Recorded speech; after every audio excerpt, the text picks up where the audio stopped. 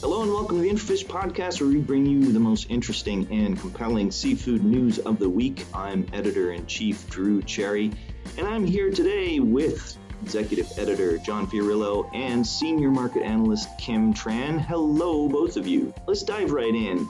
Kim, you've been working on our new World's Largest Seafood Companies report, and it's a lot more than that. It's a ranking of seafood companies by market cap, by the size of revenues. It's an analysis of the entire industry, the overarching trends. It's been a big project, but we want to talk to our readers a little bit about it today and give them a sneak preview of some of your hard work and highlight a bit of the sheer size of this industry, what's been happening with the consolidation of this industry, and kind of the new era that we're in. So kicking it over to you, tell us about the report. Tell us what some of the interesting findings are and what it's telling us about where the seafood industry is going. So this report, I'm definitely excited for it. It's one of the things that we've been developing for the business intelligence division that I'm spearheading. And it looks at the revenues for the largest companies in the seafood industry, as well as the market cap for some of these companies as well. For example, we're also looking at the top deals for 2018 as well as 2019 so far. And it seems like the industry is definitely consolidating further and further as time goes on. I guess what struck me was the volume of the deals that occurred in 2018 and 2019. What was our count on that, Kim, in terms of the overall number of deals that we'd seen in the first half of 2019 and in all of 2018? Because it was significant. So in 2019, so far there's about 40 deals. And this is everything from acquisitions to mergers to companies picking up large shares and majority stakes in other companies. And it's definitely on pace to reach how many M&As we had last year. For 2018, we had about 70. What's different to me is that we're seeing a lot more cross-border deals than we used to. And John, I don't know if this jumped out at you as well, but a few years ago, it seemed like the cross-border deals were just a little bit less. It seemed like companies were a little more reluctant to do it. And that seems like it's no longer, people are going to look for growth and they're going to look well beyond their doorstep. The internationalization of the supply sector is speeding right along, and that's, that is evident in what you just mentioned as far as cross-border deals. And, there's also, if you look at the money and where it's going, a lot of it obviously is going into the aquaculture sector, because that is the sector that everybody agrees has to do the heavy lifting in the future if we're going to be able to supply the demand of the growing world population. What strikes me too is that you've got some of the same names on our top 150 companies list that we've seen in recent years, but there's a lot of companies that are really rocketing right on up there that have done a lot of movement. Companies like Cook, obviously. But then there's companies like Parlevled and Vanderplas, who acquired Deutsche See and now is upwards of close to $1.3 billion in size. And they're not the only ones. There's a lot of companies that continue to expand and grow, and are kind of surprising how quickly they're moving up on the list. The other thing that, as I mentioned, that we looked at was market cap of the public companies. And Kim, you tracked down, I think it was well over 50 companies, and we filtered through which ones just didn't quite make the cut. We really wanted to focus on the ones that mattered. What were some of the findings there in terms of, was there any companies that were surprising with their size when you started doing this ranking? We looked at only the big players for the market cap. And out of the 55 publicly listed companies that I tracked down, if you add up their market cap in total, it comes out to about $53.5 billion US dollars. And just the top 10 is nearly 40 billion. Yeah, some of these are really big. So it just goes to show how much consolidation has been happening, and it's really pushing some of the smaller companies to try to inch up on this list. One of the things that was interesting when I'm looking at the top 10 ranking here in front of me, is the amount of companies that are Norwegian salmon farming companies. And this is a movie sits right at the top with a $12.8 billion market cap. So while we can say, Maruhan Nichiro and Sui and Thai Union and companies that of that size that have been at the top of the revenue ranking for a long time for us, when you look at market cap, it's kind of a much more interesting way to evaluate what's been happening in this industry. So, we see a lot of the big ones up there on the list. We see Movi, Leroy, Bakkafrost is up there. So, salmon has become just a sector unto itself. And as this consolidation happens more and more, we're looking at some gigantic companies here. Yeah, good point, Drew. I mean, it wasn't that long ago that a $1 billion seafood company was rare, and not anymore. I mean, you obviously just pointed out, Movi is 12 billion in market cap alone. So we are definitely in a hyper consolidation period in this industry, and probably will stay in that period, I would say, for definitely the next 5 years, if not longer. The challenging part of, Kim, you doing your report has been, honestly, that we've had to go back and update our M&A section from when you started, that there's been additional mergers, acquisitions, and JVs since you started putting together this report. And so I think you're ready to get it off your plate and get it out the door. I definitely am. I think in August, there was about 7 that I tracked down in just August. So I definitely need to tie a neat little bow on this. Otherwise, I'll just keep adding to the M&A list. So one of the interesting things that you tracked too, Kim, was you integrated our CEO survey and you integrated our CEO pay ranking as well. And that's really fun to do.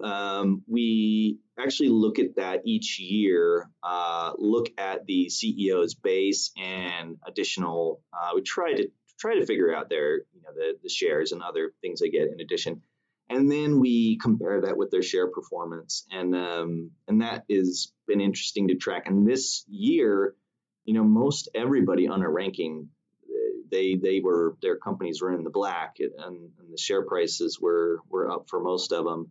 So you can see that the optimism and the growth in the industry is pretty well warranted. When we did our executive survey, and we got over 300 respondents for that. What was interesting to me was just the overall general positivity about growth. Many of them said, yes, we will be making investments. Many of them said that, yes, we're going to be looking at joint ventures, mergers, acquisitions. I mean, we're really in a bullish period in this sector. So, and just in terms of the overarching kind of driving trends, I mean, John, any just wrap up in your mind a couple bullet points on sort of the macro trends that are driving this? One thing we looked into a little bit was consumption around the world, and you see the average per capita consumption number globally steadily increasing. I think we went back 3 or 4 years, and it's increased every year. So, I mean, I guess the short story there is more and more people, especially in Asia and elsewhere, are consuming more and more seafood. So it's they have to be fed, and we have to produce it. Again, it's probably aquaculture that's gonna do the heavy lifting, because wild capture fisheries are at their peak right now, their maximum. So, but that's good news. In terms of the overall revenues of the more or less top 150 that you ranked, what are we looking at in total revenue for those companies? So we're looking upwards of 120 billion, and similar to market cap, the top 10 definitely hold a good percentage of that share. The top 10 are a little more than 42 billion out of that 120 billion. And I mean, okay, so I mean that shows you right there too the level of consolidation that we're at. Because if you look at the top 10, and our number 10 is Kyokuyo, the Japanese seafood supplier, and then you still have, like you said, John, it used to be that in maybe 15 years ago when we first did our first seafood ranking, it was kind of a big deal if there was $1 billion company. So after Kyokuyo at 10, you still have a big run of $1 billion companies all the way down. In fact, you get down to number 30, you get down to Bumblebee before we start dropping below the $1 billion mark. So, the industry is getting bigger and bigger and bigger. So, so there's more to watch in this space. It's going to be interesting to see how all of this changes when we do next year's report, because it's changing rapidly. Market cap in particular, obviously. Now we're going to track that very regularly. Kim, when you start your Seafood Investor Insider feature on Intrafish.com, we'll be able to see these fluctuations on the market cap because they do fluctuate pretty wildly, and especially I think you'll see. With this trade war between the U.S. and China lingering, with Brexit, we're probably going to see some reshuffling there. And certainly if you are publicly listed, then you could argue that you're technically for sale, right? So any of these public companies could be up for grabs. And just, looking down the list of these groups, there's certainly a lot of companies that you could argue are undervalued. And there's certainly a lot of companies you could argue are overvalued. It's expensive out there. And when you talk to companies, when we've talked to executives that have been looking to make acquisitions or talking to M&A advisors or people in the financial community about deals, a lot of them are saying the same thing. And that's that it's expensive out there, that companies are they're getting high multiples, they're asking for high multiples, and maybe they are a little bit unrealistic in the overall value of their company. But that remains to be seen, and the price of a company is the price that somebody is willing to pay for it. Well, one other thing, Drew, on the valuation, real quick, kind of a development we're seeing in the valuation is related to climate change. You're starting to see in quarterly reports and annual reports, particularly those of salmon, or not salmon farmers, but aquaculture companies, references to impacts from climate change, whether it be warmer weather, algae blooms, whatever it may be. So that's something to keep an eye on as we go along and monitor the valuation of these various companies. Kim, that's a good question too to you. I mean, in your research, when you're looking through annual reports of these companies, are there any kind of larger overarching trends in terms of what companies are thinking about, what they're trying to get across to investors about their business? Jumping off of what John was talking about, I guess sustainability initiatives out there that are coming down the pipeline, whether it's from pressure from consumers or government regulations. And these are all obviously unfunded mandates, and they're expected to build this into their back end and have it in their supply chain someplace. So all of this is going to definitely impact their bottom line. So that's just a trend I've been seeing, especially with the larger companies. Kim, tell us a bit about some of the margins that we're seeing from these companies as well, because you also analyze the EBITDA margins of the companies. So what are we seeing in terms of profitability from these from the seafood industry? Is it happy times? Yes, I definitely say that I've been seeing that being the trend, especially for I see it, positive outlook for the salmon companies, salmon farming companies, not so much the processors, but overall I'd say, Yes, definitely. All right. Well, thanks, Kim. We're going to be looking forward to more of these findings. We'll be looking forward to revealing them to our readers and putting together this report and getting it out to our audience. We'll be back next week. Thanks, everybody.